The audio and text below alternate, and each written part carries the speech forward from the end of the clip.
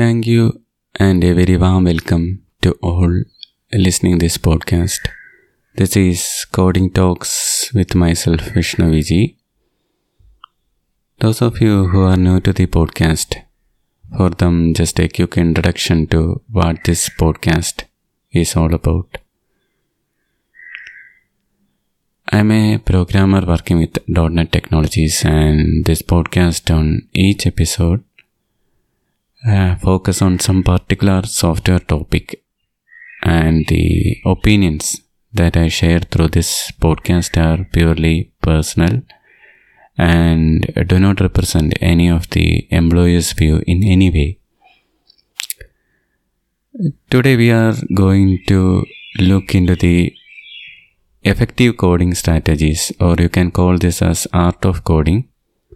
Coding is very fun and interesting sometimes, and sometimes it will be tough, especially when we are working with the legacy codes. At times, when I receive some of the older code bases that has been either done by other teams or other firms, which has not followed any coding standards or anything, I feel it tough to understand what the developer is intended from that code base, because the code will be mostly cluttered with over responsibility methods, and it's tightly binded with other classes. Definitely in our project there may be different classes which serves different purposes, and each one of this class may be dependent to other classes, and such a dependency is termed in software as called the coupling. And the more coupling in a project exists, the difficulty it will be to maintain, or we can say difficulty it will be to modify, because the client may be giving us a legacy software code base which has not properly followed any standards or conventions, or which has not properly organized. And imagine it if it is a bit cluttered with too much responsibilities and other things, and you are getting such a code base to work with. So what happens is, when you go through such a code base, you will find it tough to understand what the original developer is intended. Maybe he has written this code a few years back and he may not be available to contact. So the code is the only area where you can depend upon, and when you read, you will find it a bit tough to understand. And naturally the client wants something enhancement to that code base, and he will be thinking like this: oh, that developer done this quite fast, maybe within a couple of days, and now just this addition is also similar, easy like that way. And that is what the client's expectation, and that way he is given us the code. And when we look into that, we fail to understand what the original developer is intended, and it will take a considerable amount of time. Sometimes the worst case happens is that we go through such a disorganized code base and we understand something, but and we make some modifications and gives to the client, and when the client runs that thing, at a later point of time, he identifies some live bug scenarios, and the code will again come back to us, and then we realize that, oh, this is not what the original developer intended, and maybe something else. And so these are the issues that can happen to a disorganized code, and it will be always good to organize our classes into proper methods and classes with only the responsibilities what that classes and methods are intended for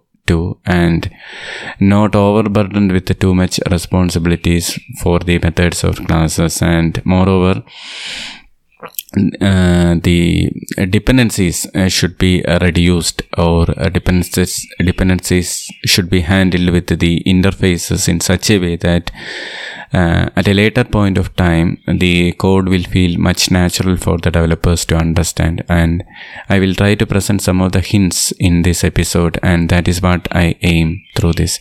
So naturally, these hints are good, but you have to use it with your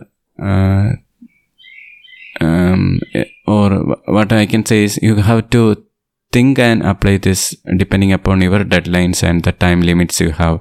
Suppose if you want to create a project by today itself, or something change today for the client and do it, give to them, and he's waiting for that, then at that time, if you try to spend too much time organizing your classes and everything, then it may not be worth. But if you have that spare time, or if you feel or if you are lucky, deadlines may be a little bit far apart, so that you get some fresh air to breathe and spend a bit of time with the code than rushing it around. So at that time, if you feel like to do some enhancement to your existing code base, then you can certainly consider including some of the best strategies in your code, so that it will definitely make the code more readable, like a book. You can compare the code base, software code base, to a book. Like you are getting a book, very interesting book from the reviewer's point of view, and you are going to read that book. Maybe the printing company made some marketing strategies, and they have advertised that this book is so great and so influential or something like that, and you are very much interested in that particular book, and you are going to read that book.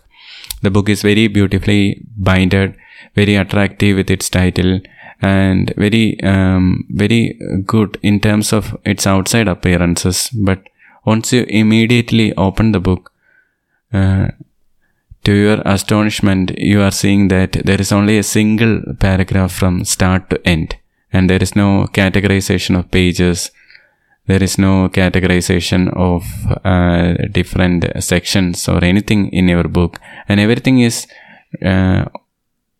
written in a single paragraph with no layout or anything, with no margin or anything. So imagine if you read such a book, you will find it difficult to understand, even though the book content is interesting. So the similar is what happens for the code base also. Due to rush for satisfying the client's requirements, we tend to ignore some of the basic things that we need to write in code, and it will be always good to consider those things while writing the code in spite of the deadlines, because such a code will be easier to maintain. So imagine if you are getting a legacy code base which has been written by some developer a few years back, and now your client is giving to you to look on that, and he wants some minor modifications to the particular project. So you got the code base, you clone that particular code base from Git, and you open that code base, and you have seen everything, but you not understand anything what it is written there. And it's a simple project. Imagine something simpler, very trivial project, and still you won't understand anything, because there is only a single method for, imagine something program.cs or something, and everything is written in on procedural oriented fashion without organizing it into classes or anything, and the main class is taking too much responsibilities, and it is not imagine that code is not having any indentation or proper layout, or it has not any test methods. You don't know where to start and where to go. There is no documentation, there is no debug method, there is no test method there. So how do you start? Your client will give you that I have a project like this, it will work, and I have to make some minor additions, and he will say it's such a simple task and you want to work on that. So these scenarios are common in software development, and it will be very tough for you to get started with such a project. So the main reason, if you look into such a code base, the main reasons is that that code base lacks some of the features, and those features are what I going to explain now, and I will quickly go through those points and then we can dive deep into each one of them. One of the reasons that you won't understand the code proper is it lacks the proper layout and indentation.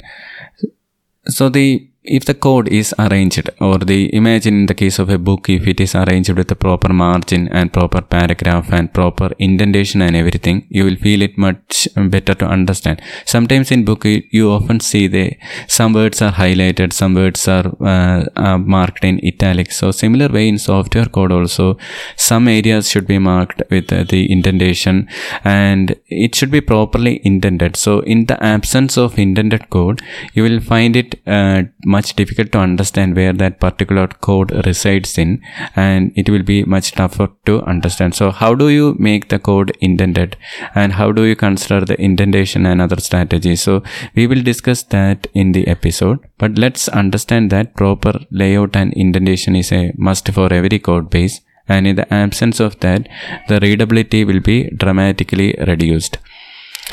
Then the code must be aligned with the customer requirements and proper test methods should be there. So the client you are going to develop, the code you are going to develop for your client, and the client has some requirements, and what you are going to write through your code base is to satisfy the client requirements. Okay, but how do you validate that the client has or the requirements has met according to the client satisfaction? So for that you have to write the test method. So that's called the unit testing. So that is the responsibility of the developer, and while he developed the code base, he should write the unit test also along with the code base. And the aim of such unit test is to ensure that each and every code the developer is written is in conformity with what the client expects, and the developer can test it with his unit testing. Keep in mind that there is a separate testing called the integration testing or the automation testing, which may be ideally done by a separate team other than the developer. That is a different thing. Here we are considering the testing at the time of development, that is the unit testing. So in software, in .NET, we usually create a new test project called the unit testing project. And we usually give it a name like the project name .test to ensure to make others aware that that particular project is for testing purpose. And that testing project will have some classes and methods which are mainly intended for testing the different methods which we have written. So by running those tests, we ensure that each and every part we have written is working as expected according to client requirements. And the other benefit of including such a test is that once we done a draft of the program that satisfied the client requirement, we can further enhance the program, like organizing the class or including additional hints, which I explain in this episode. And then we can still make sure that our code is working as expected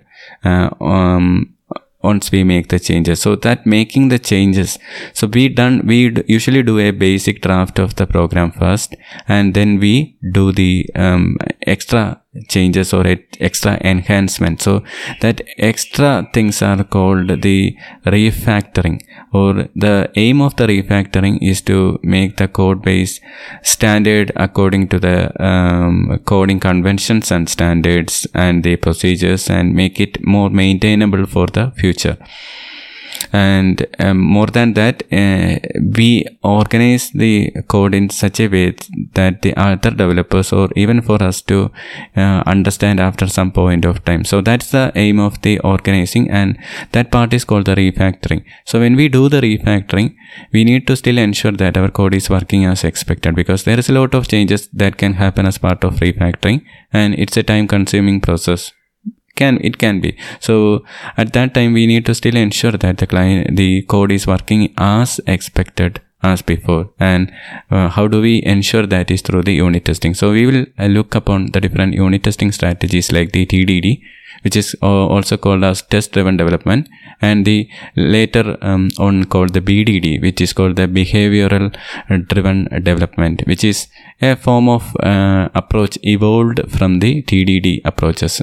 And both we will be going to quickly discuss in this episode soon. So let's understand that your code should be in alignment with the customer requirements and the proper test method. Then the proper responsibilities of classes and methods. So this is one of the main area which we tend to forget, because we usually rush according to the deadlines and everything, and we naturally tend to include everything in one place, kind of a procedural approach.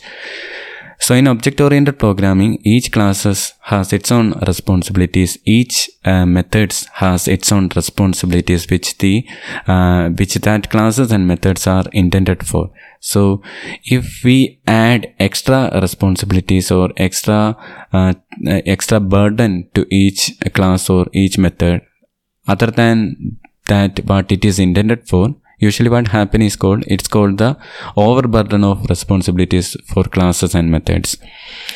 The direct impact is that such a code will look a bit ugly, and for the reader or the other developer who is new to the project will find it difficult to understand what that particular code is aimed for. So the proper responsibility delegation must be there for the classes and methods. And if you find that one class is sharing too much of responsibilities, that's a good indication that you should move that responsibilities to a different class. Or if you feel that once you done a draft, you feel that one particular method in your project is taking too much responsibilities, then it's a good strategy that we should either move that responsibility to a different class and a different method, a different related method. We will also discuss that thing. Then the other thing is, in spite of considering all this, that is the proper layout and indentation, then the alignment with the customer requirements and proper test method, and the third one which we just discussed, that's the proper responsibilities of classes and methods. In spite of all this, the architecture should be a simple one with no over engineering.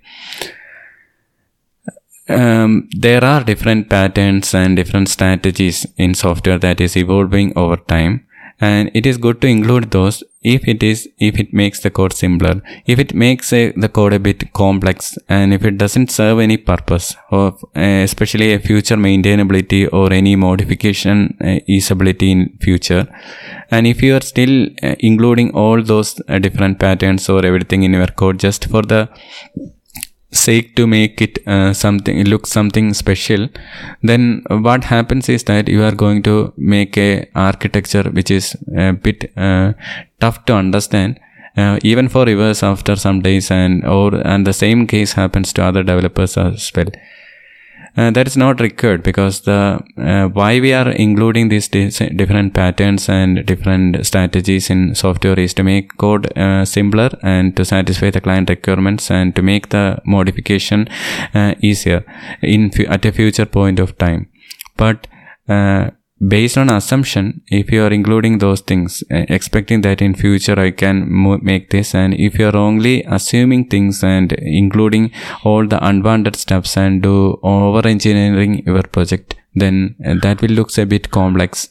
And what happens is that such a project will be difficult to understand, and the architecture will be too complex, and the same applies for the other developers as well, and the project will be a burden for such developers. If the client wants some simpler static website, then if you are looking for some microservice kind of architecture to make it looks better just from the architecture perspective, then that's a wrong strategy. So the whatever way by which we including the responsibility, or we splitting the classes and methods, and we considering all these strategies, make sure that the architecture must be simpler and easier to understand. And the last one, or it's not the least one, and it's the main thing, that your application should be up and running as far as possible. I have seen a lot of projects where it is taking a considerable amount of time to make it up and running, just for setting up the dependencies and everything. So maybe the client wants some trivial change or some similar change, and you are going to start working on that project. But once you open that project, you are going to learn that, oh, we have to do other things, these things, and setting too much of dependencies on that side. So that is an indication that that code is not properly maintained, and no, that code is not properly set according to the standards. And we need to make sure that a code should be up and running so as fast as possible. The advantage is that if you have such a code base, then someone who even to a fresher or a person who is a trainee, then you can give that code to them, and you can tell them to start working on it, and they can start working on the code with minimum time. So we will look into some of the strategies we can adopt in software projects, like the inclusion of the NuGet packages and NPM packages. So these package managers are a worthy additions to add in our project, because these handle the dependencies and everything.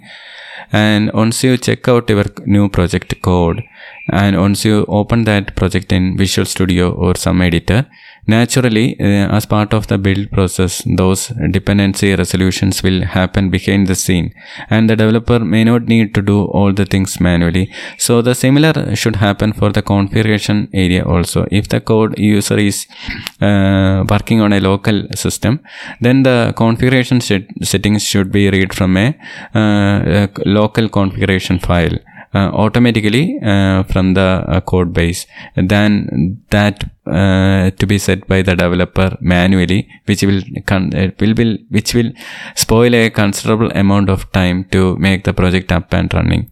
So if you look into the Azure Functions, you can see that there is 2 separate configurations there, and that's a good practice, because in the actual scenario, in the actual live scenario, it will take a separate configuration, but in the case of a local setting, it will take another configuration. So these are some of the pointers which I just explained. I only explained about them from an overall perspective, but we will go much deeper into each of this topic. Just to rewind, let's look at again one more time these different points, so you get a familiarity on those. And these points, if you keep in mind while coding, it will be much helpful for you. So the points are, the code should have a proper layout and indentation. Your code should be aligned with the customer requirement and proper test methods. So that is a critical thing, because the customer requirement is the most important thing, and the code should be aligned with the customer requirement and proper test method. The requirement for test method is to ensure that the different customer requirement is satisfied accordingly. When we can see that the test methods are green and passed, we can ensure that test methods are proper. And these test methods are also good for the reviewing purpose as well.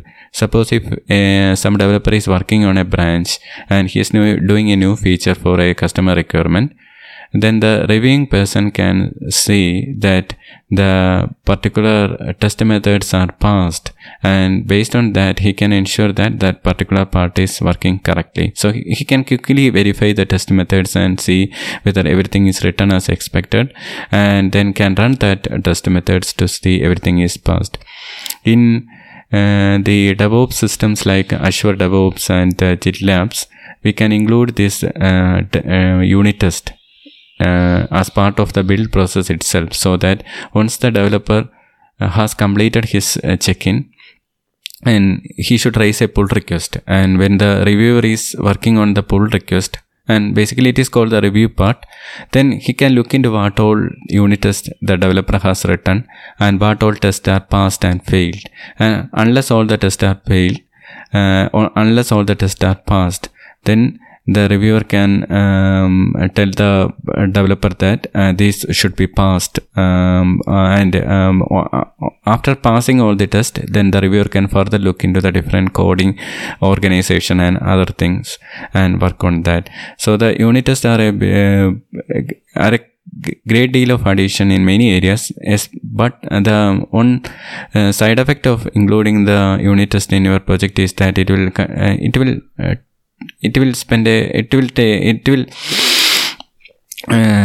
take a considerable amount of time to code for that, and the developers time should be spent for that. But if you have the that much enough time, then it will be good to include the unit test in your project as well. So let's and the other thing is the proper responsibilities of classes and methods. So here we will discuss some of the different strategies we can apply to make the classes and the methods simpler, and moreover how to make it look simpler and easier to understand, and how to reduce the coupling between the different dependencies through interfaces and other things. Then the importance of creating a simplified architecture, and that also we will discuss, and how to set up an application up and running, that also we will discuss. So the last two points are fairly simple to understand, like the simplified architecture with no over engineering. So that includes all the other parts as well, like the proper responsibilities of classes and methods. So the judicious use of the classes and methods will make the architecture much simpler, and simplicity in setting an application up and running should be considered at each point of development, so that each part of development brings its own configuration and other things. And if we keep in mind that some developer needs to check this locally in their system, and they need to work on this, then if you have that thought in mind, then we can naturally code accordingly during the development process. So for the future developers, we are doing something, some good things in place, so that later they may get the advantage of, because they can start working on that.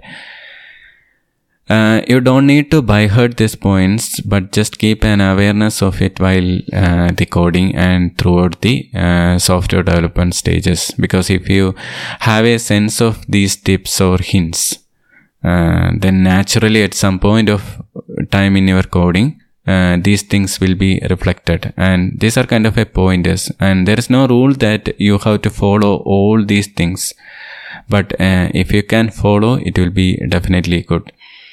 That the case is sometimes implementing this are very difficult, especially if you are working in a team with the tight deadlines. Implementing all of this hints may not be easy. In such cases, you can take some of the ideas and you can think about how to apply that ideas even in a minute scale. As example, the proper layout and indentation. So these are the kind of practices. Proper layout and indentation are required for even simpler coding, irrespective of deadlines, and you can judiciously apply these things even if you are working on a tight deadline. Even in a minute scale, if you apply some of the points, it will have its effect. And if your client wants something simpler, like some kind of a POC or some kind of a proof of that's a POC, and some kind of a minor project just to explain some of the ideas, then you may not need to invest heavily in these tips and hints, because at that point of time the main aim is to make the POC up and running as quick as possible. So you can ignore all these things at that point of time. But one thing I have read in some areas is that if your POC is gradually developing to a particular project, or if the client is asking you some POC and he wants some proof of concept, but if he is making use of that POC and then modifying it, or then sharing it with the rest of team to work on it in future, then it is always good to consider some of these hints in your POC as well, because the POC project is the on which your other developers are going to depend. And if you return that in a wrong way, then the other developers, maybe the freshers or the trainees, will follow the same approach, and that will result in complication. Or you need to explicitly communicate to them that this is just a POC and you need to write these in proper organized classes and everything, and I have not followed that because it is just a POC. And while you're developing the actual code, you need to make consideration of those things. So if you can let the other team aware of if they are using your POC, then that will be fine. Otherwise, what you can do is, if you are familiar with this concept, you can include that in the POC as well, because including these ideas is always helpful in every project, whether it's a trivial project or it's a trivial project, or if it is a big project, it doesn't matter. Or even if it is a POC, it doesn't matter. If you include this, it will have its own advantages. So we'll start with looking into some of the tips in greater detail, that is the proper layout and indentation. So this is fairly easier because those of you who are in .NET domain or users of C# or VB.NET, you know that you might have used the Visual Studio or Visual Studio Code, which have its natural capacity to indent everything in place. If you write some code in Visual Studio, automatically it will correctly arrange the opening and closing bracket, unless if you miss one of the bracket, the IDE will show an exception waiting for you to correct it. The indenting and aligning the code is happening automatically as part of the Visual Studio, which is good. And in addition to that, in Visual Studio you can go to the tool section and the advanced, not the tool section, then go to the edit section and then the advanced format section, where you can format a class. Imagine if you are writing your class in a notepad, which usually not happens if you are a .NET developer. Probably you will be writing in some Visual Studio IDE or Visual Studio Code or some editor, surely. But sometimes imagine in the worst case you are going to write something in just a simpler notepad and there is no alignment or anything, and you have completed a class, its properties, its methods and everything, and when you open that in Visual Studio, it looks so ugly because there is no indentation, there is no proper arrangement or everything. So such a code, if it is read by another developer or even for yourself, you find it a bit difficult to understand, because the indentation clear you where that particular block of code remains. If it is inside a for block, you can understand that okay, this part is inside for block because it is indented, and Visual Studio will show some of the highlight as well. When you are worked with some of the basic editors like Notepad, I think Notepad++ will have some more features. But if you are working in some basic editors like Notepad or some online editors, and if you are copying code from there, naturally the code may not be aligned properly. So in that case, you can open that particular file, that class file in Visual Studio, and click on the edit, and you can format the document, and Visual Studio will automatically format the document. Unless if there is some error which you need to correct it manually, Visual Studio will automatically format the document, and which is a good thing. And the same applies for a particular section as well. For example, if you want to apply formatting to just one of the sections, you can select that section and then click on edit and format the selection. So here the difference is that instead of formatting the entire document, Visual Studio will format only that particular region. I think formatting the entire document is always good, but some cases I experienced, just like when I worked on some of the old legacy project which has not followed any of the formatting practices in place, and I'm going to add a new method to that particular project, and naturally I clicked on the edit and click format document. So what happened is that all the misaligned part which was existed in that code base before is now aligned by the particular Visual Studio. And that means from a reviewer's perspective, I am making a lot of changes because it will automatically change the other places. And naturally, when I created a pull request and go for the review, my reviewer suggests that, you are actually expected to write only a particular point of code or a method, but why this other part changes and everything? So this part you have to consider. So if you are facing such a issue, then it is advisable to use the format selection, which will only apply formatting to the particular area or the method you are going to modify than the other parts. But still you know that the ugly thing here is the code still remains unindented in other areas. So that's a drawback, and if you can correct that, that is always a good thing. But if you are facing this review issues, then the advisable method is to create a separate card which will handle the formatting and everything, which can be taken off by someone later. And you can work on the format selection feature, and you can work on your own part and commit the code and complete the work assigned to you. So that way things can be solved temporarily. But keep in mind that if you are able to format the entire area, that will be a good thing, because it will certainly help other developers, and they will get understanding about the code.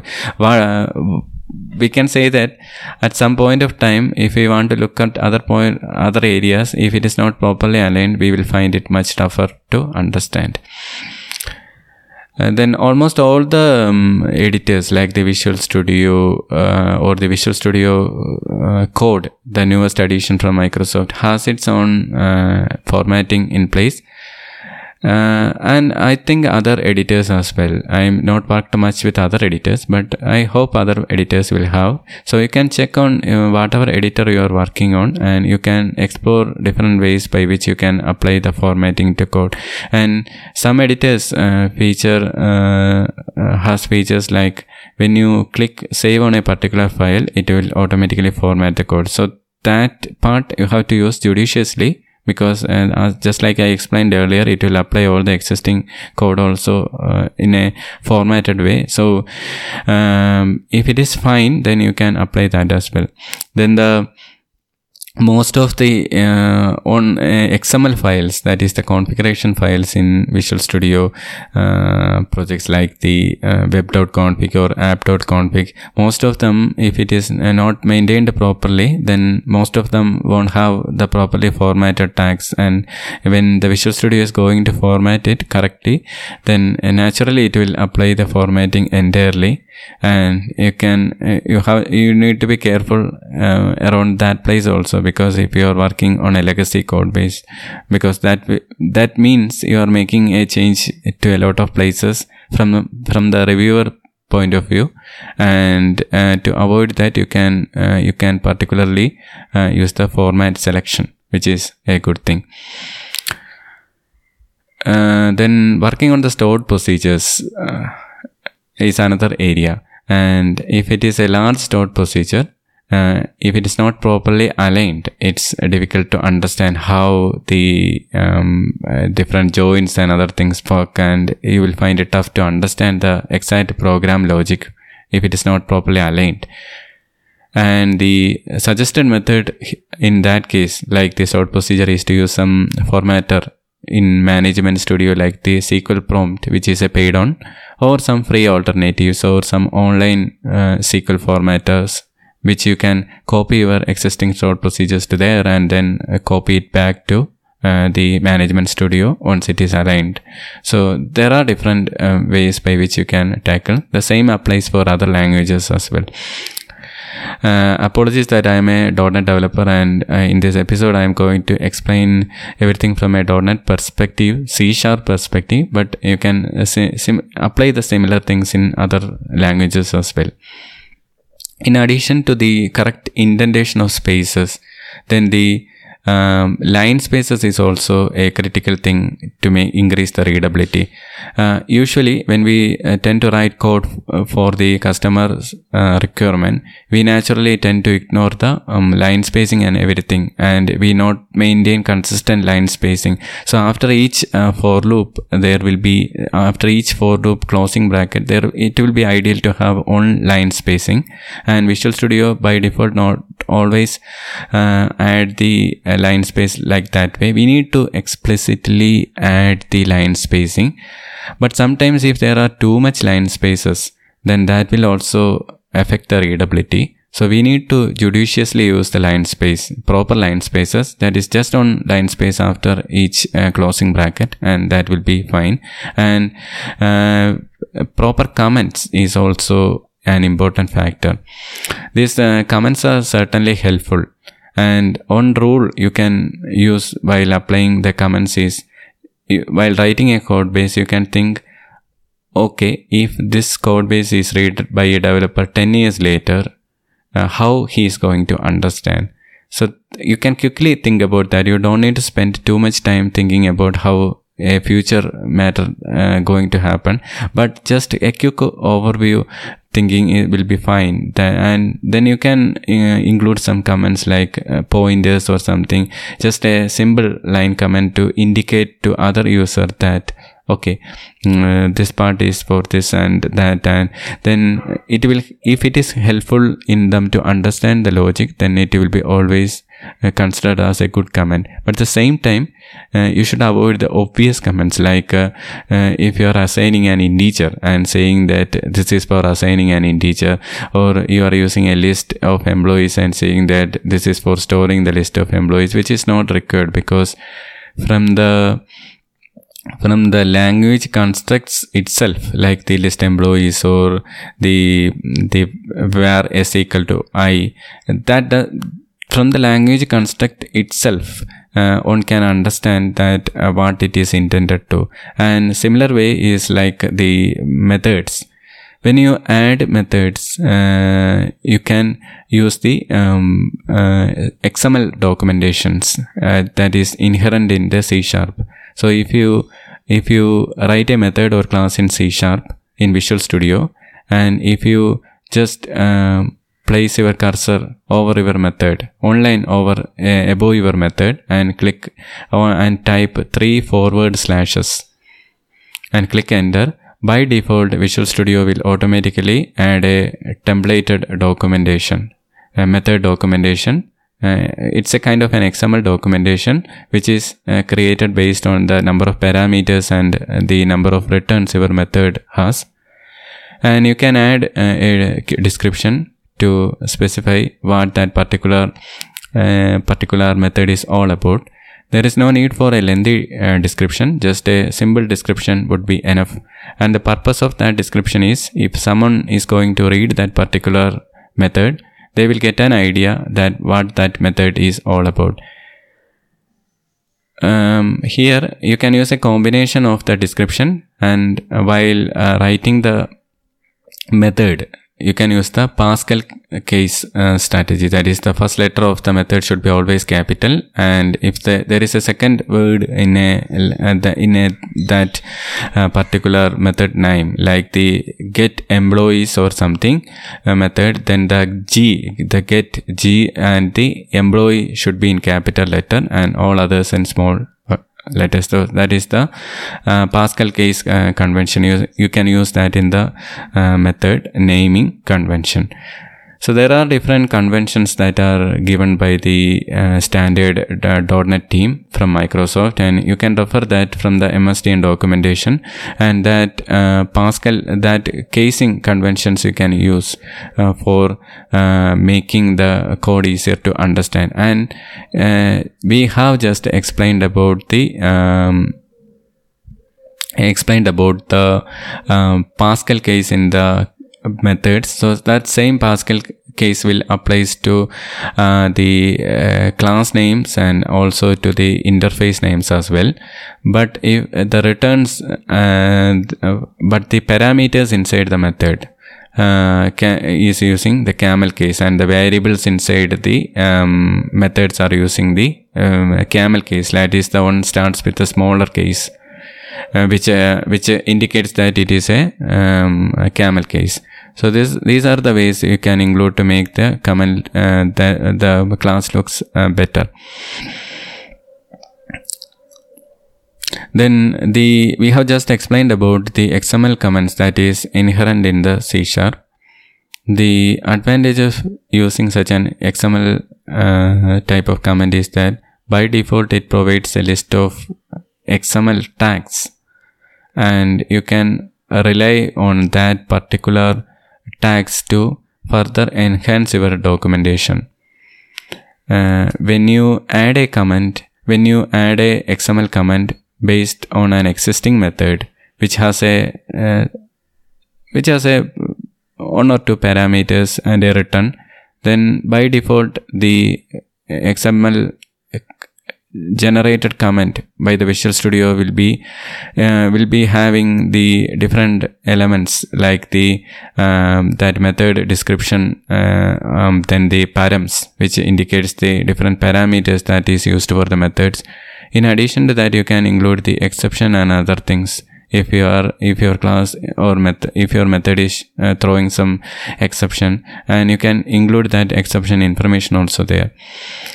Why we are adding this type of XML documentation is that if some class or some other part of your code is using this particular class object, then when they type the object name followed by the dot and the method name, the Visual Studio will highlight this documentation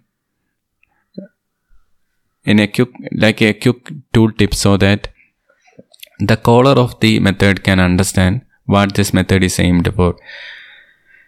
Similar will happen when they hover over the method, when your method from other areas like the that object name dot area, when they hover over and when they click on that, it will show the definition. So the calling person will get an idea that what this method is intended about.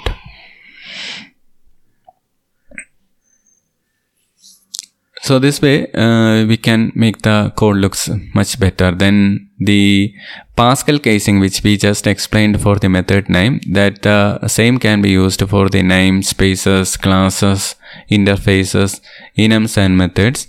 And the camel case, that is the first letter should be start with the smaller, and in the case of the camel case word, the first letter C will be in smaller, and the second part of that word, the case part, the C should be in capital.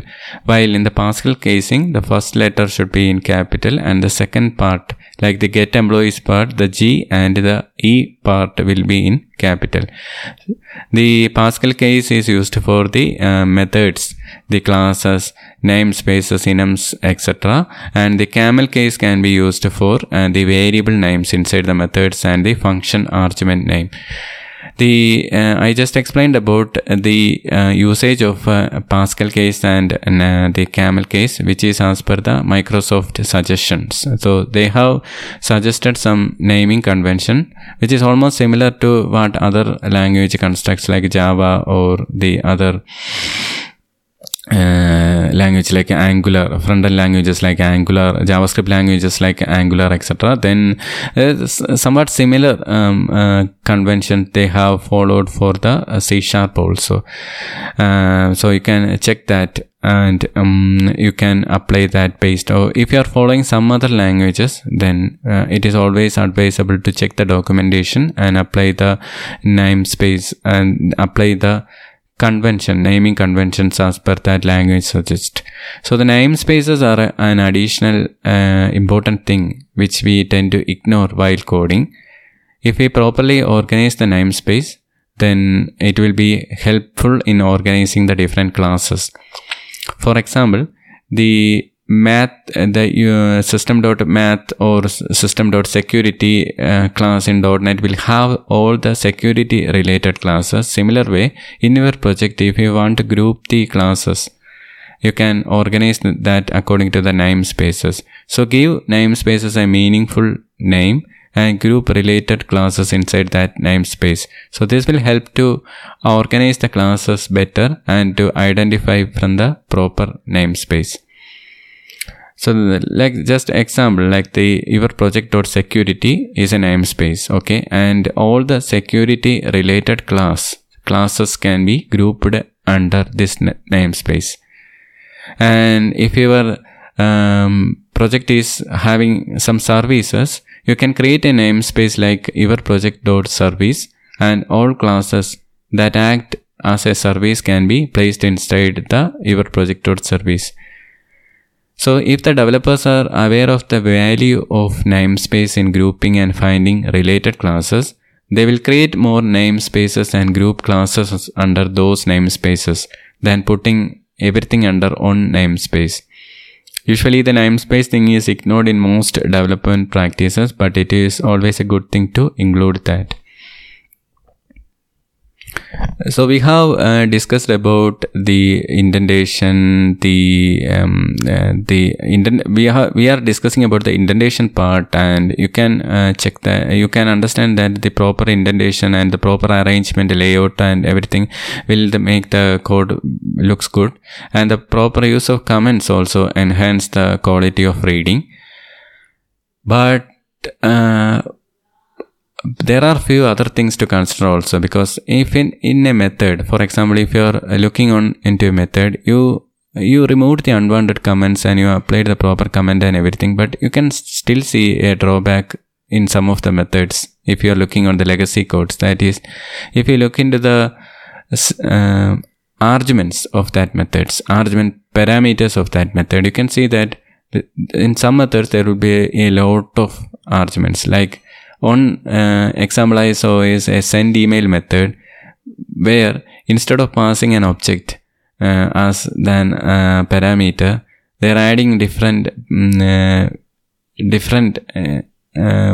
parameters in comma separated way. Like the send mail method is particularly for sending email. So for sending email, there are different things required, like the from address to address, subject, body, then the is HTML, or is it if it is has attachment or everything. So there are a lot of different things, but the developer has written in a wrong way, like the in the parameter they are written like send email, then the different parameters are like this, like the from string to string, and then the subject string, then the body string, a lot of different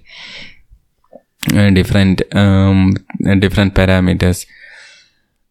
So the ideal standard is that a parameter should have a maximum of 2 parameters, and if you feel that you need if you feel there is a need for a more than 2 parameters, then it is always advisable to create a DTO, or data transfer object, which is in fact a normal class with just a few properties that will act as a parameter. The idea here is to pass the object as parameters instead of passing more than 2+ parameters to the method. So the benefit is that at a later point of time, when you want to add more than 1 parameters, you can easily add a new property to that DTO class without cluttering the method signature, and your method signature will look elegant, like the send email. Then instead of the different parameters, your method will be having something like a send email, then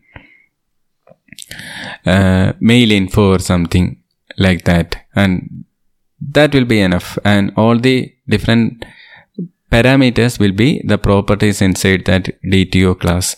And it is also helpful in readability, because a single DTO object can be used in multiple places, and that's another advantage. And if you want to make a modification in future,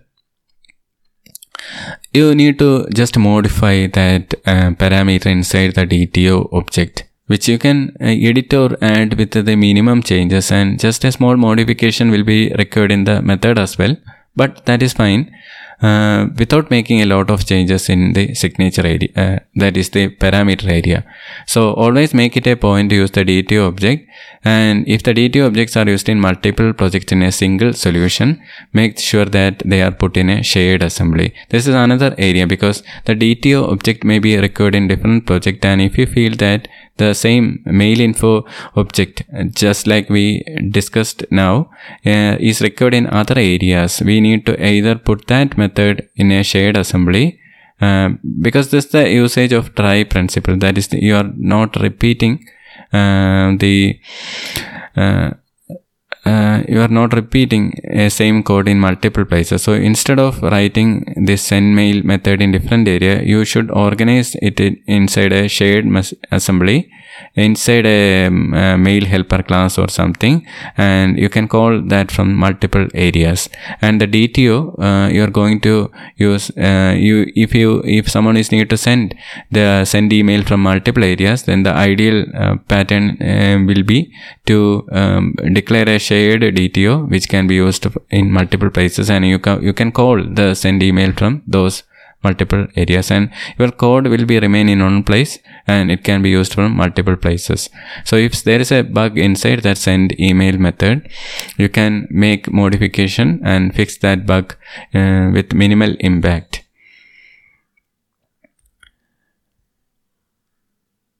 Okay, now we have discussed some of the things, but still when we look into some of our methods, it will look a bit tough to understand. The reason for this is that some of the methods will naturally tend to become longer than that we expect. Ideally, a method should have 4 or 5 lines, and if it has more than 4, then it's okay. Up to 10 lines will be fine, but if it is more than 10 lines, that indicates that that method is taking a lot of responsibility than that what it is intended for, and it will be advisable to move that responsibility to a different class. So that's a kind of a candidate for splitting the responsibility.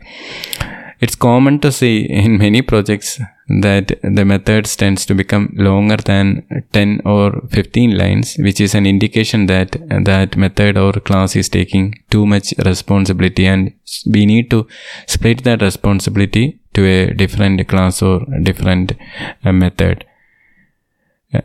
Using the tools like a resharpener will help you to split that responsibility to different areas, and it will by default show some of the highlight. But if you are looking manually during a code review or somewhere, if you see long methods, then it's always advisable to split the method. Here we can use a strategy called the unit testing strategy to improve the code. So just like we explained, everything we are now explaining in this episode, like the splitting up of responsibilities or reducing the method parameters or whatever, it's a kind of a refactoring, because your code will work even without this modification. But why we are going to make this modification is to make your code look much maintainable in future, and to make it and to increase its readability. So that's the purpose you are going to do all this refactoring. So when you do the refactoring, then you need to make sure that everything is working as expected. So you need a mechanism in place like the unit test to ensure that whenever we are making these changes, it should still work as expected. So we can use different approaches here, like the TDD, test driven development, or the BDD, like the behavioral driven development. Even if you are following none of these strategies like TDD or BDD, still you can create a simpler unit testing project, which should ideally be along with your project. Like for example, if your project is my project, which you are going to write for your client, something simpler program like reading a file and displaying that to user or saving that to database, you can create a project, and for the unit testing purpose you can create another project inside the same solution. That is in the case of Visual Studio. Visual Studio C# development. So you create a new project called the my project.test, which indicates that this is a unit testing project, and you can add some NuGet package like the MS test framework or NUnit test framework. So once that NuGet package is installed. So this NuGet package is a kind of example of the don't repeat yourself pattern. Like some developer who feel that their code can help others, so they created it as a public NuGet repository, and through their help we will be able to use that MS unit test framework in our project. So the same approach you can use in your project as well. So if you feel some of the areas or some of the utilities which you have developed might help other developers in world, then you can make it as a public NuGet repository. Or if you want to share some project specific or company specific NuGet packages, you can make your own repository, NuGet repository, and share it with your co-workers. In DevOps systems like Azure DevOps, the artifacts is the one area which is particularly dedicated for this purpose. You can create a NuGet package there, share, you can host that NuGet package in that particular area and share it with the other projects. So it's kind of a code sharing, because the advantage is that multiple projects can use your code. And if they want to improve or add some suggestions, then someone can change the common area, and the NuGet can be easily updated in your project. And the advantage is that other projects also benefit if they want to take the latest update. So we are going to use such a MS test framework called such a unit testing framework called the MS test framework, which is very easy to add in your my project.test project, which you can right click on the manage NuGet packages and add from the public NuGet repository. Once you add that, then you can create a new class called a test class or something, and then you can decorate the method, the class and the method with the test method and the test class attribute. So this test class you add as an attribute within the square brackets inside the top of the class. So that indicates that that particular method is a candidate for unit testing. And that not a candidate, sorry, I just wrongly explained. That opening bracket and that closing bracket, if you put it as a test class, you indicate to the MS test framework that this class is used for the test methods, and then you can write the test method class there inside the that class, and then you can decorate that method with a test method.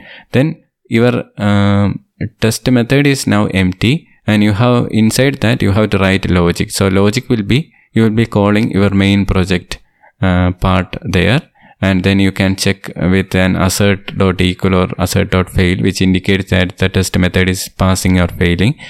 And you can check on the documentation on how to write the actual logic. So there are documentation available. You can check that. So here we will just explain about how to write a TDD approach.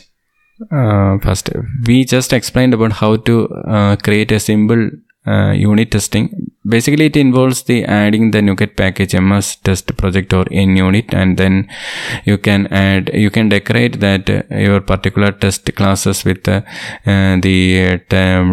test class or test method, and then you write the unit testing logic inside. The unit testing logic comprises of calling your actual project methods and then verifying that everything is working as expected, and then it raises a green or a red indication, and when you run that test in Visual Studio. So all the classes that are marked with the test class and test attributes will be displayed under the Visual Studio test area. You can right click and run all those tests. So if your project has, say, a single test, then it will display that single test. If your project has multiple tests, that will display the multiple tests.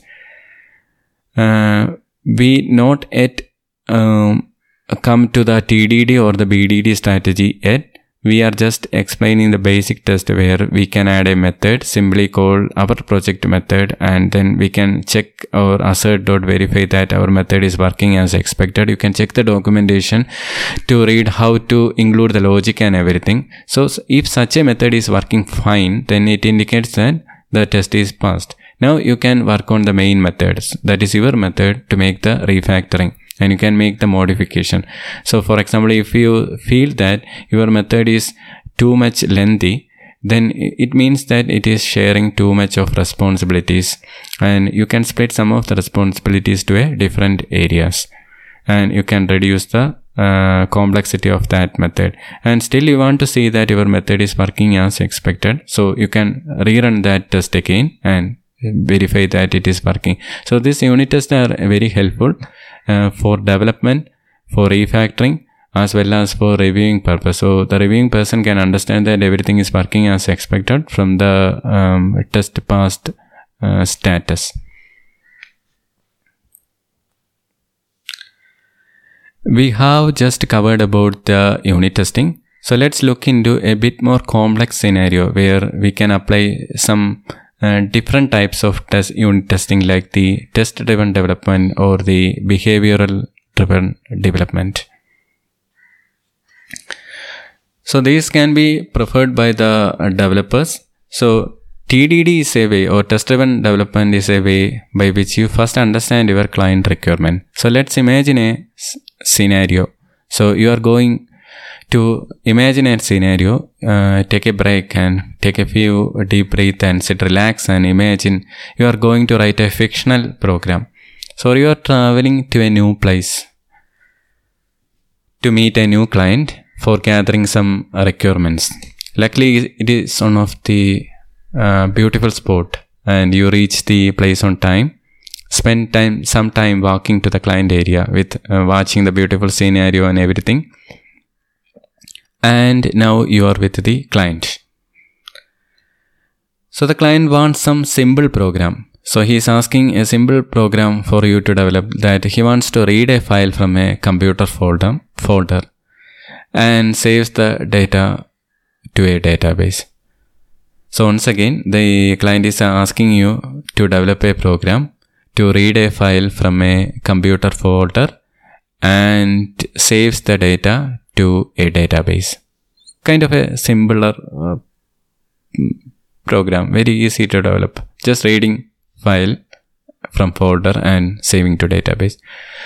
Once you are quite clear with the requirements, the next step for you is to open up a code editor, Visual Studio, and write some code.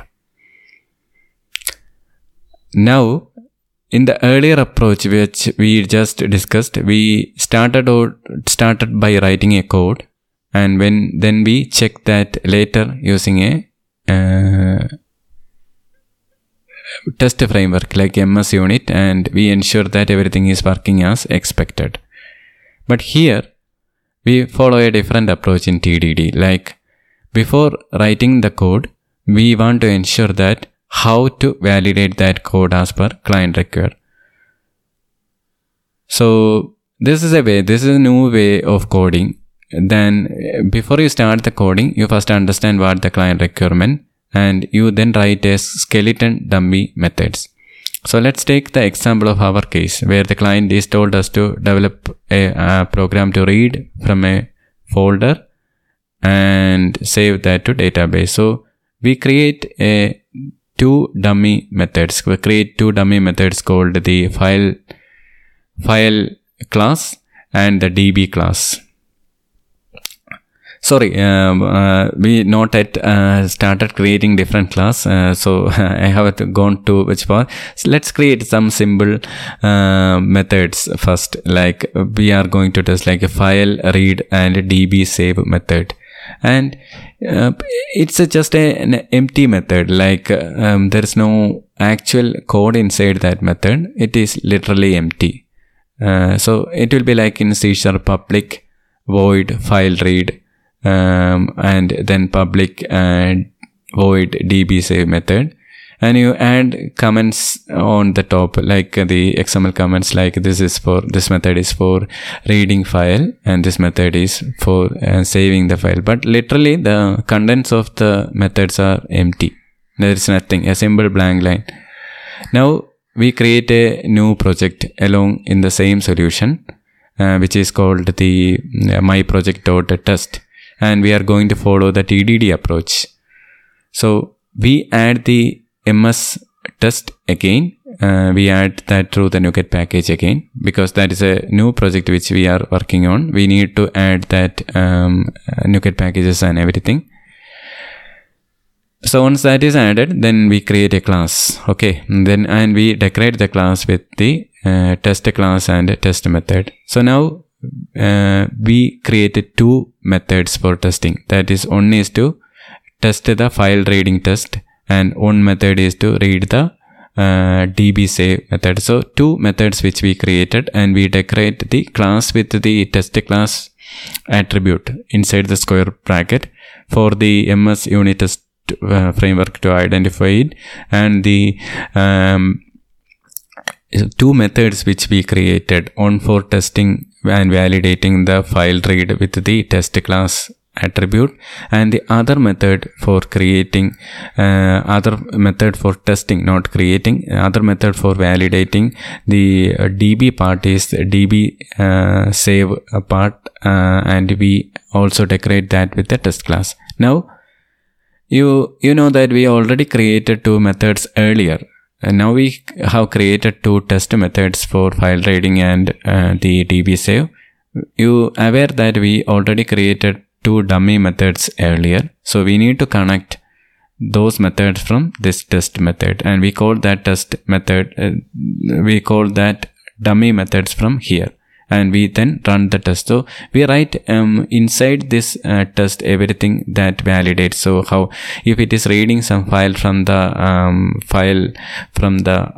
folder, then naturally the string won't be empty. So we will write some logic inside the test project, like the assert.file is not empty or something, then pass.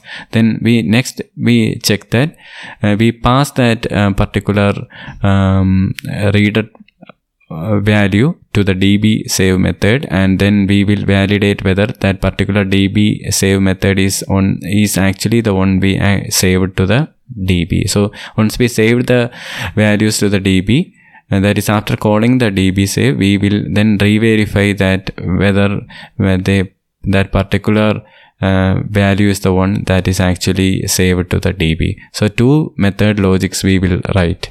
So still we have to keep in mind that our main method is still empty. We have written everything test methods, and we need a test method in place to validate, but we yet to have the actual method to develop.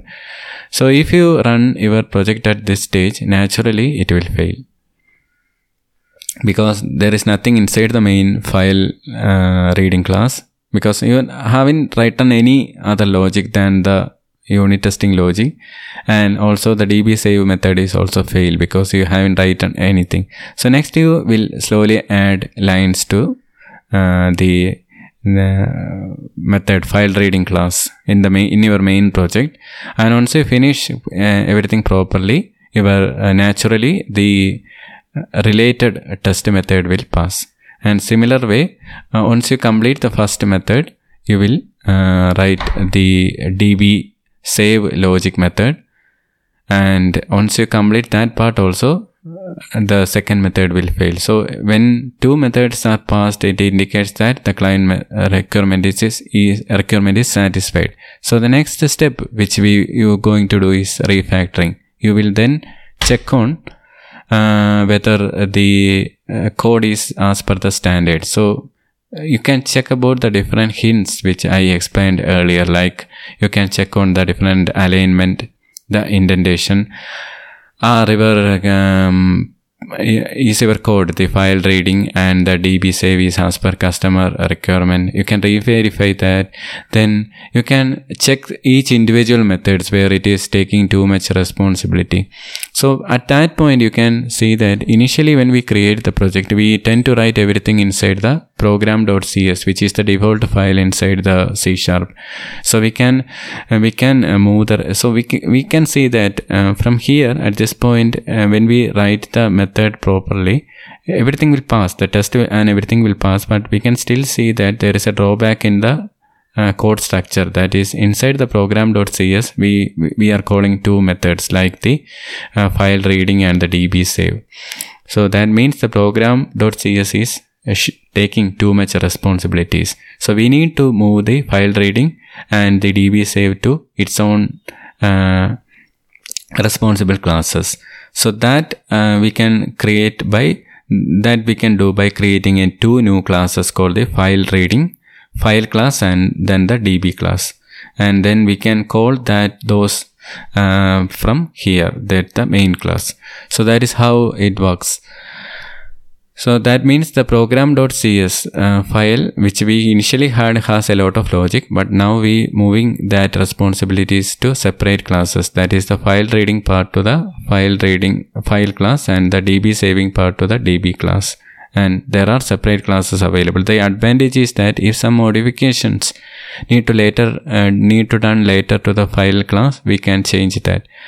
So the TDD approach is like, first we develop a test method, we according to the client requirement, and we write logic inside that test method to make sure that if the actual method works properly, then this method should work as this way.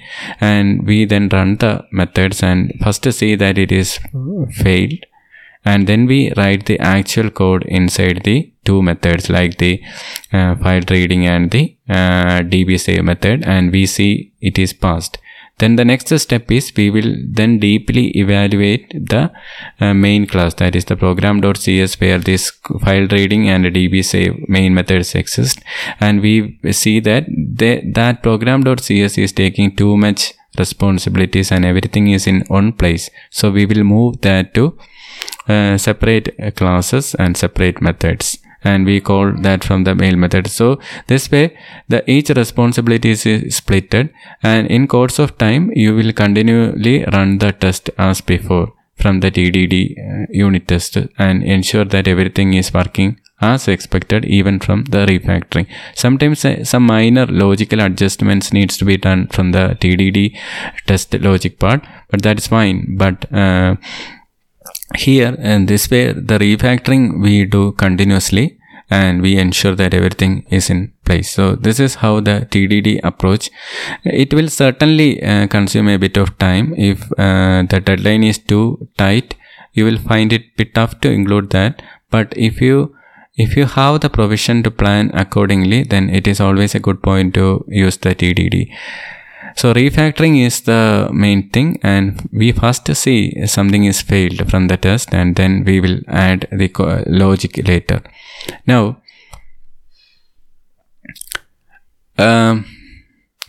we can look into the BDD method, which is developed from the TDD method. So the BDD method is a bit different. Here we first collect the requirements from the client, which is called the features, and then we map it to step, and then we add the project references and implement. Here there is a mapping happens. First we collect the features, then each feature is added as a different lines, like client says I want to do this, I want to do that, and each requirement is a separate line, and we connect that separate lines to different steps. And this is a kind of mapping from a business terminology to a software terminology. So the client says that I want to calculate something. I want to calculate two steps, two numbers. I want to calculate the sum of two numbers in the program. So that calculates the sum of two numbers. Then you can map that to a certain number of steps, and you can write features and implement. And when the client looks on, I want to I want to add two numbers, and I want to see the end results divisible by this value or something. He can see that particular thing is mapped to a particular project method, and he can see that it is working. So this way, it's a kind of a development methodology that is evolved from TDD. Here we start with a list of features, and features are specifications that are written in a formal business language which the client and the stakeholders can understand. And once all the features has been agreed and generated, then the developers will write the step definitions for the feature statement. So from the feature statement, what the client is agreed and defined, the developers are writing the feature definitions, feature statements. Then the step definitions has been created. Then the developers will create an external project and implement that particular feature and add a reference to it. So it's kind of a mapping, means from the formal language business steps, there is a mapping to the steps and then to the feature and the project. So that step definitions are then extended to implement the application code for the feature. The approach of using this BDD is that as a programmer, we are in a term agreement with what the business has asked for, rather than giving them the way what the developers are thinking. So this can save a lot of money. Sometimes the client says something and he may be thinking something else, and the developer may develop something else. So if there is a mapping happens between the actual requirement and the project methods which the developer is working on, then that brings an increased clarity on what needed to be developed between the business teams and the programming teams. So a lot of projects in older days failed because the client may be asking one thing and the developer may be developing something else, that he expected something else and he develops. So to avoid such confusion, it is advisable to use this BDD approach. And the other way by which you can try on is the TDD approach. So for the BDD to include in your .NET project, there is a NuGet package called the SpecFlow, which you can add as a NuGet package, and then you can work on the project.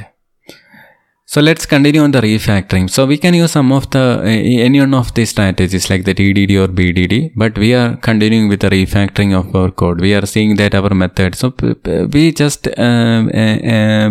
discussed about how much length our method should be. Like it should be ideally 10 lines. It should be fine. But the recommended length is like 4 lines. But it's very difficult to include or reduce the method to just a 4-liner, because naturally every method will have some validations or everything in place, and it goes up to 10 lines, but up to 10 lines it's fine. If it is more than 10 lines, then that indicates that that method is taking too much responsibility, and we need to move that particular responsibilities to some other classes, which to make it clear. So an ideal class in C# or in every programming, the ideal class must be a highly cohesive class. So that is the term used in the software terminology. Cohesive class means that if your class has only the required methods that it is intended for, such a class is called highly cohesive class, and it's very good for the development. So there are different methods that you can, different patterns that you can use to make your code highly cohesive. One is the single responsibility principle. which you often heard in software. Like when you create a class or a method, make sure that that class or method has only the required codes necessary for it. And another one is the dry pattern which you can use. So if you find that at some places, if your code is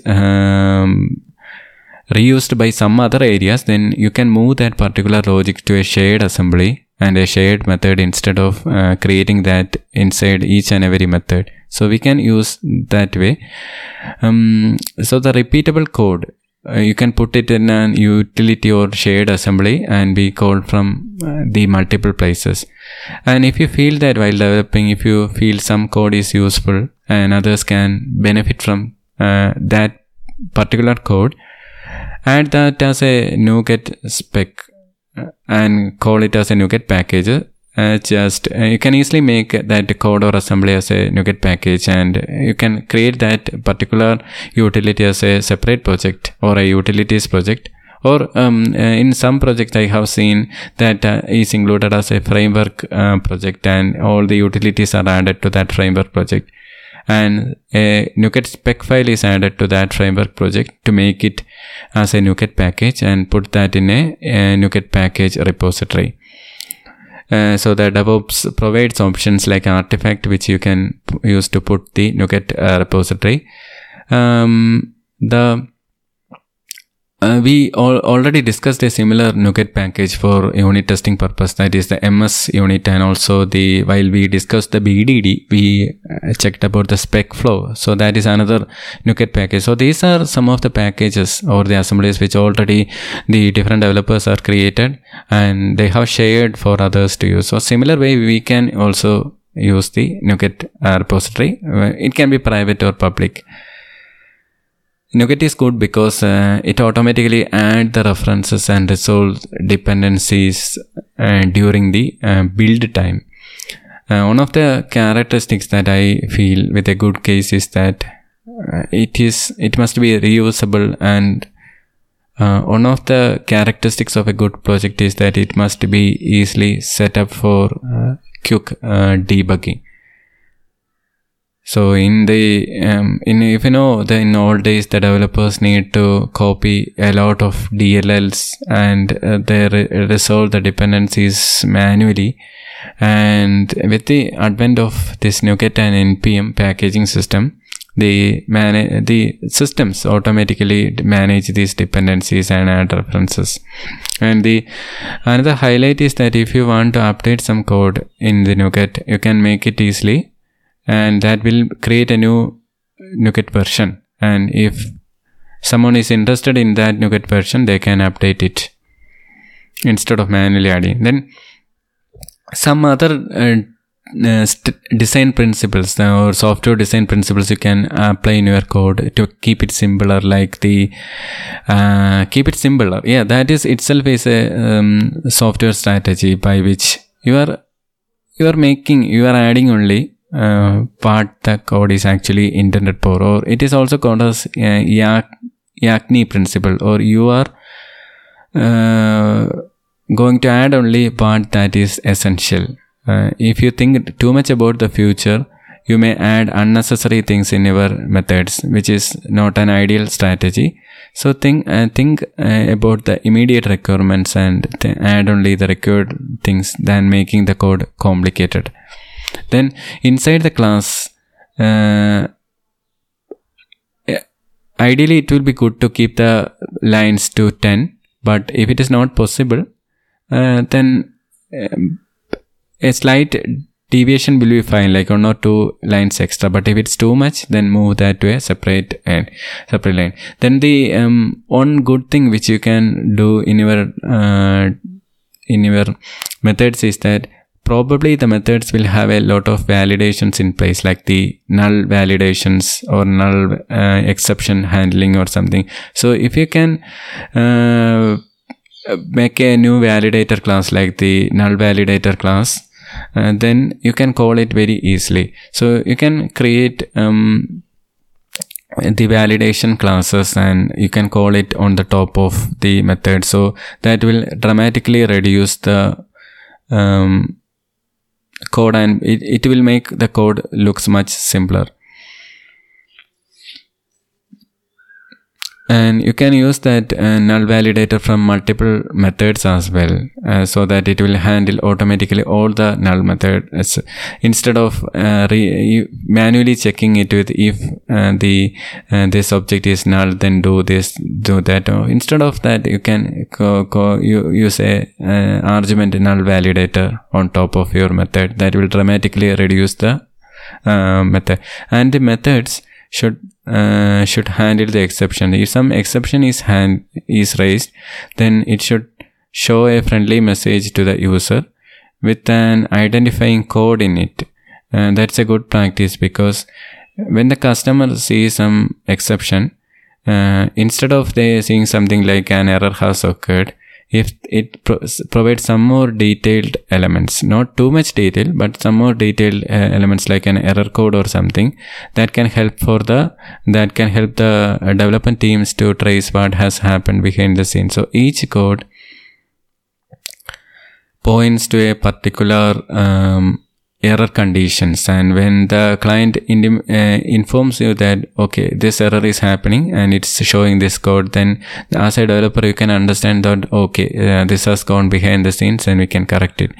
There are other mechanisms also which the developers can use, like the logging, which should be there in a software system. So when you develop the code, you should provide enough logging in place so that when some issues happen, you will be notified immediately behind the scenes, rather than waiting for the client to inform you about that and then making corrections.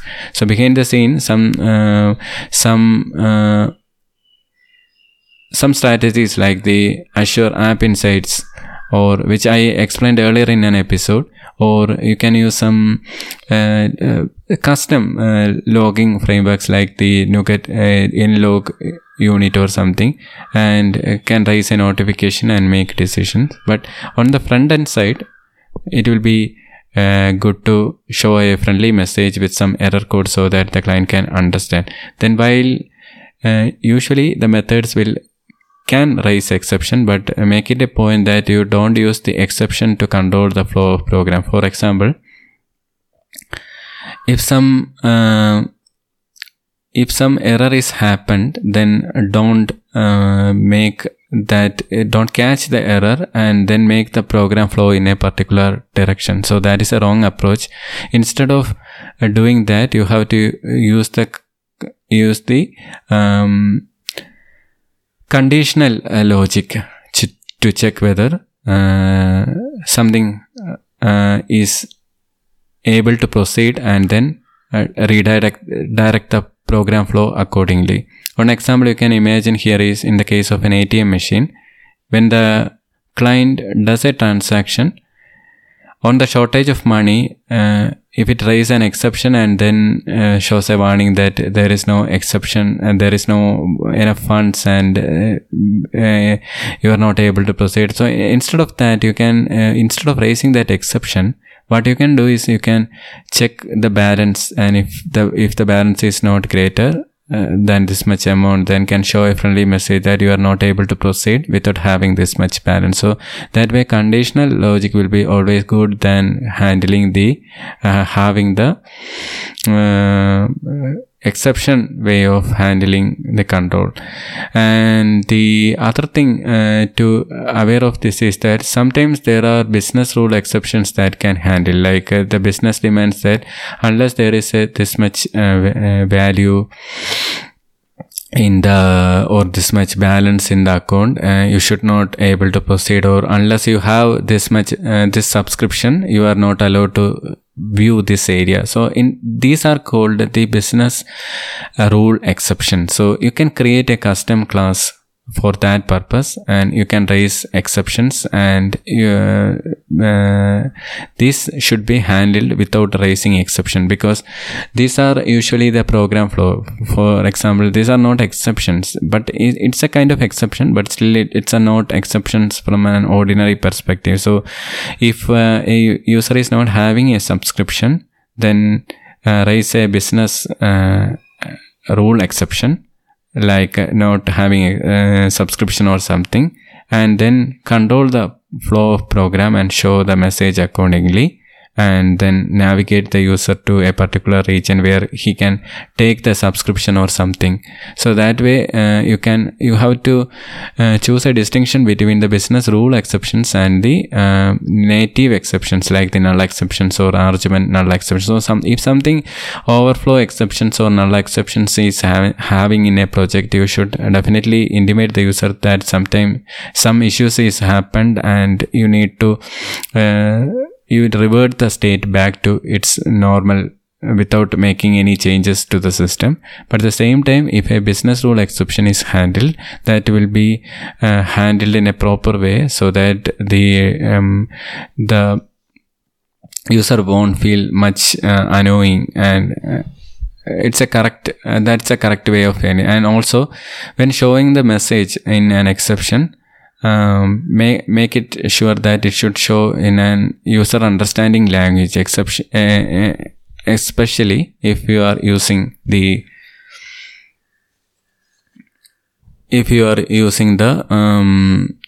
language related features.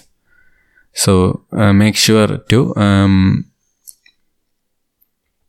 use a localized string message in such cases to raise the exception. And if some exceptions, not the business exceptions, what I mean is if some other exceptions are happened, then restore state when the method stored completed. So you don't want that particular method to complete due to the exception. So restore the state before you actually executing the method. So just like in the case where if some unhandled exceptions or overflow exceptions happen unexpected during a transaction, then you should restore the state before that particular exception is happened. So we have covered enough of the different strategies. We have looked into the classes and methods individually. We have dived deep into each of the classes and methods and see how it looks like. There are some other things, like when you define the properties inside a class, make sure that you don't expose the private properties, because you don't want the private properties of a method to be altered by some external object client or some external client. So always make a point to expose the private properties only through a public method. Like if you want to change something inside a method, inside a method, or want to change something, a private property, then create a method specifically for that purpose and call that method from outside instead of allowing the property of the method to be public. The exception in this case is the DTO objects. In the DTO objects, you purely make it as a public because ideally it's just for the purpose of transfer of objects to avoid the complexity of too much parameters, just like which we explained earlier. Now we covered enough of the classes and methods, which just barely touched, and that's fine. These things are ideal to understand, but now we can look into the classes and method as a group. We see that the issues in classes and methods individually, as earlier, but as a project or solution wise, dependencies between classes among the multiple projects can also result in the complexity. The correct strategy is that a class should stand alone individually, but that is not always possible. So there will be sometimes dependencies exist between the classes. Just for the example which we discussed earlier, for the project we have done, there is a dependency from the program class, that the client example which we just discussed, to read the file and to save it to DB. We've seen that from the program class there is a dependency to file class and the DB save class. So after refactored, first we have the entire logic inside the program.cs file, but once we refactored, we moved that particular logic or responsibilities to file class and DB save class, which is fine, but still we can see that the program.cs class has a dependency to file class and DB save class, which is called the coupling. This is unavoidable because we need to call the file reading and DB save class to satisfy our client requirements. To avoid coupling, we can't write everything in the program.cs itself because that will end up in too much responsibilities for program.cs. So definitely the different classes should be there, but different and we need to call different classes from other classes as well. But split is anyway required. We can't avoid it. The problem is the coupling happens. So how we can avoid the coupling is we can take advantage of polymorphism in object-oriented programming. So that's an approach called interface-oriented programming. So that's a concept in programming, interface-oriented programming, that is used by majority of developers, which help us to reduce the coupling between the different implementation. So for example, how to understand that is in the example which we just discussed, we call the file reading class directly from program.cs. And similarly, the DB save class also directly from the program.cs. We know that its two classes exist separately, but still from the program class it is calling directly. So that means it leads to tight coupling because there is a dependency. If we want to change the DB save class to something else, we need to change that in the program.cs as well. So this is fine because this is a simple program and we need to change only one place. But what about if there is too much files are there and too much files are interconnected each other, then a change will be difficult. So the strategy which we can follow here is, I will explain that from the perspective of this example, but you can apply the same in the aspect of your project also. So instead of directly calling the file reading.cs, what we do is we create an interface called iFileReadingCS. Okay, and we add a method called read there with just a dummy signature. And when we inherit that particular file reading class from this interface, iFileReading interface. So the iFileReading.cs class we have a dummy method called read, and similarly the file reading CS also has a dummy actual method called the read method. So the idea is that at the runtime, through dependency injection, instead of file reading, we replace it with the actual file reading object. So that's happening at runtime. So when we code like from the program.cs, we code like where file is equal to iFile reading of something or like that. We actually don't call where file is equal to file reading opening and closing bracket. Instead of that, we call the interface way like where file reading is equal to iFile reading. So that means that we are programming to an interface instead of the actual class, and at the runtime we using a different object called the dependency injection object. What we going to do is we replace this file reading, iFile reading, with the actual file reading. So this means that if you want to change the file reading to some other implementation, we can easily do so without the need for changing code in the coding clause. If we want to say, for example, iFile reading to some other iFile reading 1 or something, we can easily change that. So similarly applies for the DB save method as well. Instead of calling the DB save class directly from program.cs, we use that DB save. So initially we can follow different approaches. Initially you can create a draft without these interfaces or everything, but it is always a good point to start programming in with the interfaces.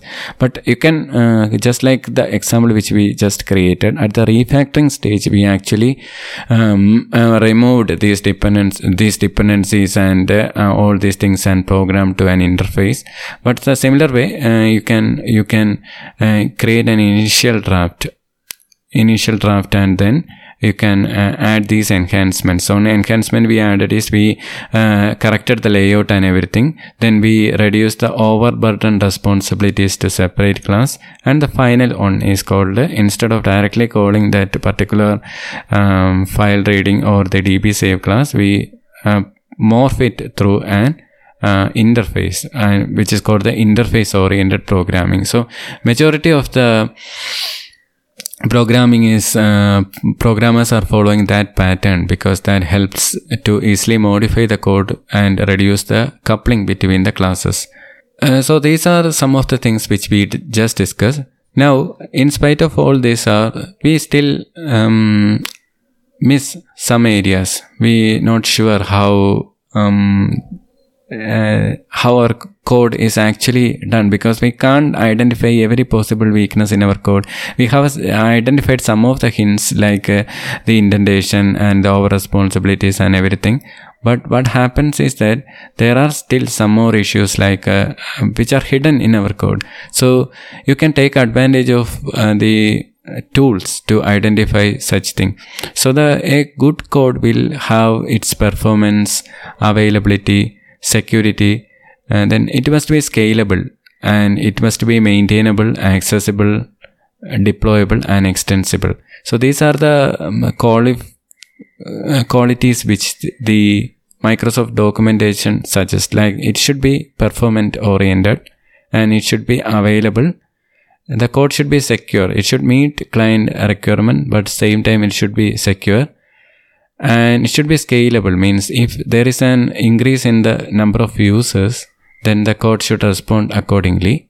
And it should be maintainable. So few of the hints which we just discussed, like the splitting of responsibilities and proper alignment and everything, comes under the part of maintainability, because sometimes later someone is using that particular code, they should feel much easier to read the code like reading a book. So maintainability part is important.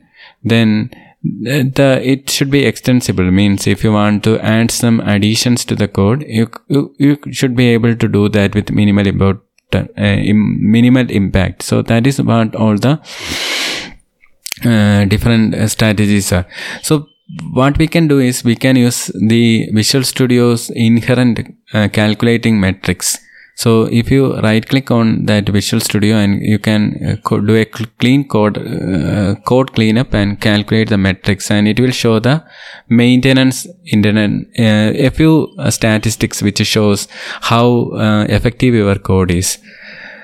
So one in such statistics is called the maintainability index. So you can search in Google about the maintainability index, and maintainability index is an essential component.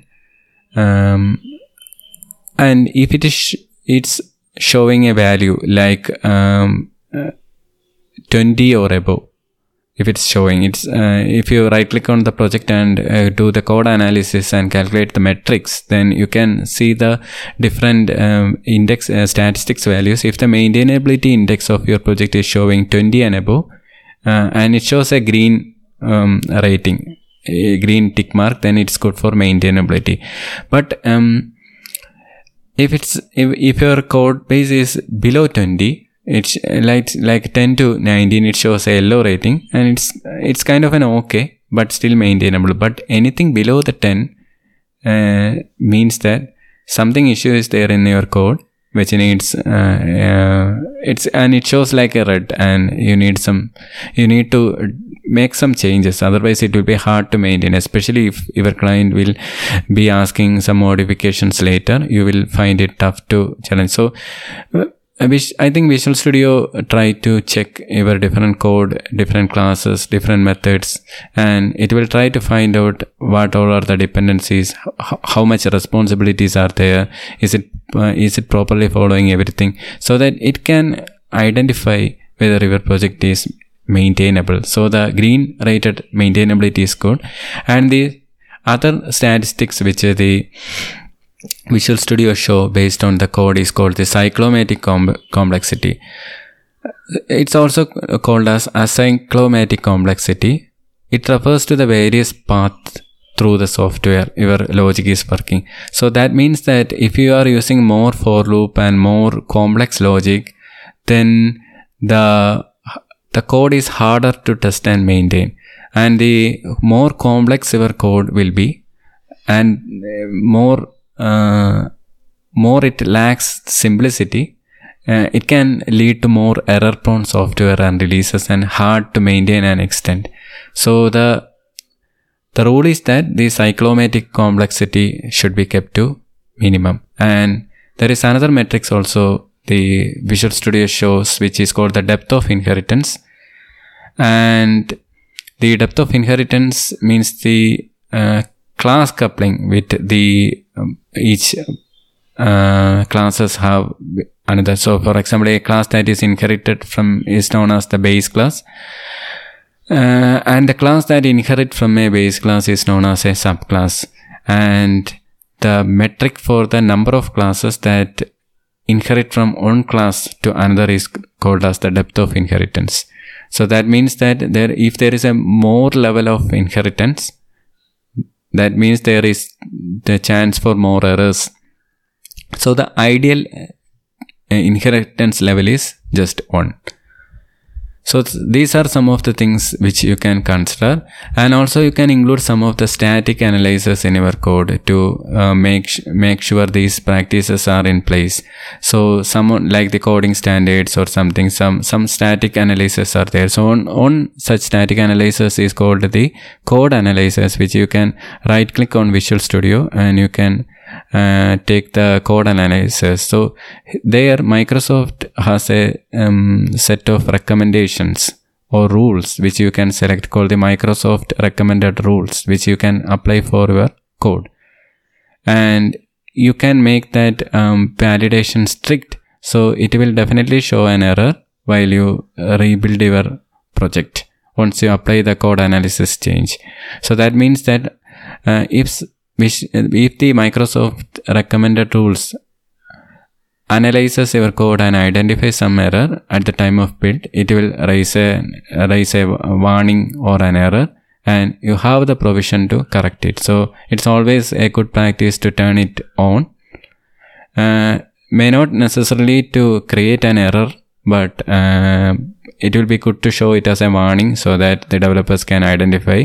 These are not mandatory, as you know, and your code will still work without it. But if you able to identify that and fix it properly in your code, then that will help in maintaining the project, and it will increase the maintainability index, as I just explained.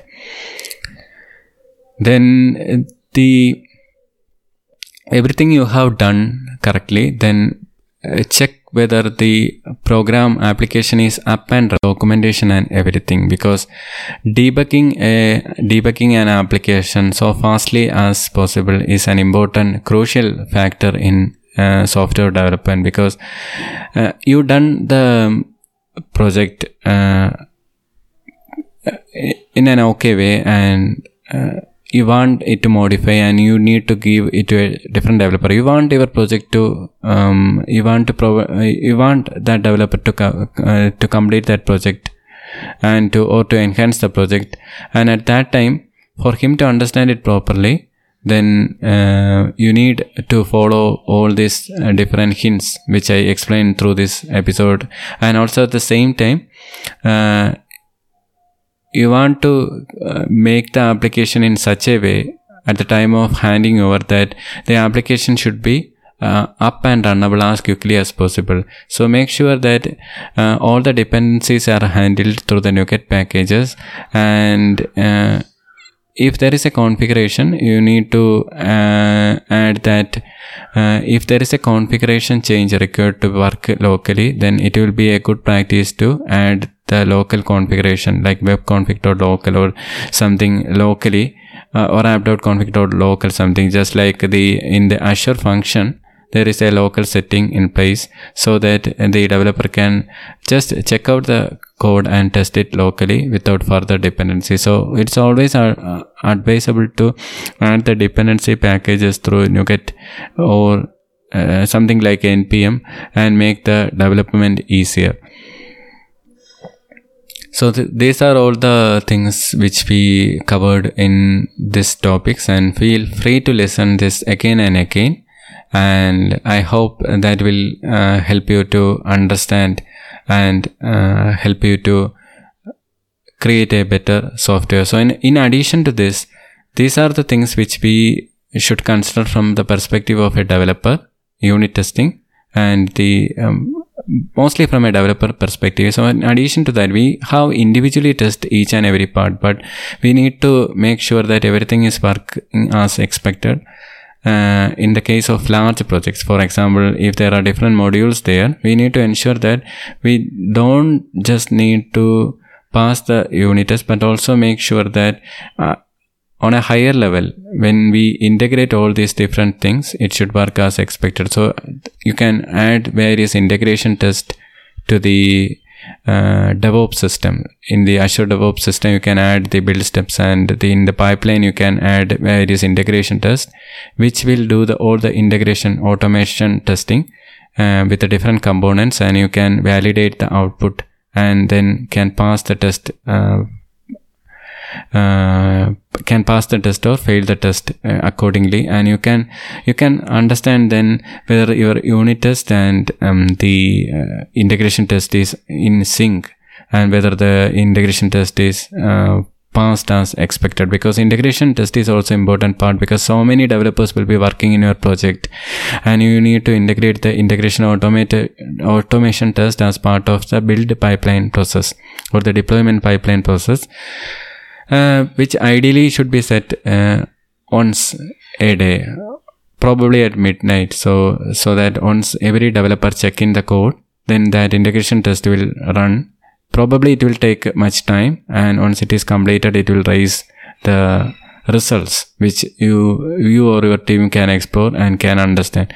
So the combination of unit test and the integration test will make the code much reliable. So the unit test, all you can do easily using this MS unit or NUnit as I described earlier, and you can follow the TDD or BDD approach, or if you are following the BDD approach, use the spec flow.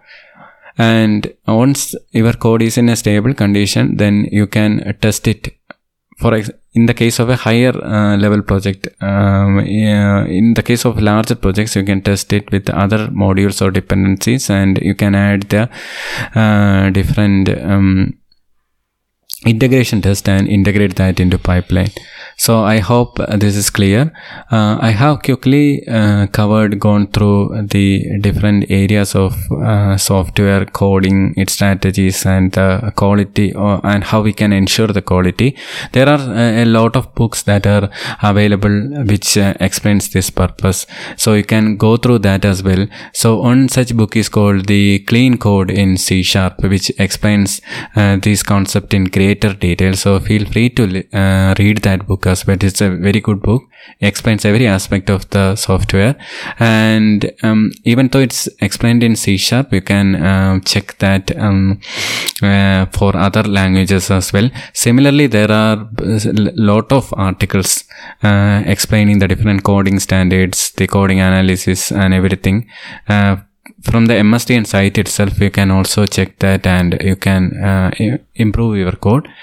The best practice for the beginners is to use a good editor like the Visual Studio or Visual Studio IDE or equivalent, or some other editors is also fine. Most of the editors have this formatting and everything in place, and use the proper standard and everything, and make the methods and classes single responsible, and make the methods minimal as possible. And if you feel that your method has too much lines, more than 10 lines, split that as a multiple lines, with each method highlighting its own responsibility through the correct proper usage of the method name, using the method standards. So once you select the correct name, for example, get employees or set employees or something like that, make sure that it is aligned with the standard as well. So thank you for listening, and have a nice day. We will come up with another episode soon, and keep subscribing to this episode, and this will be available on all leading podcast platforms. Thank you very much for listening again. Thank you.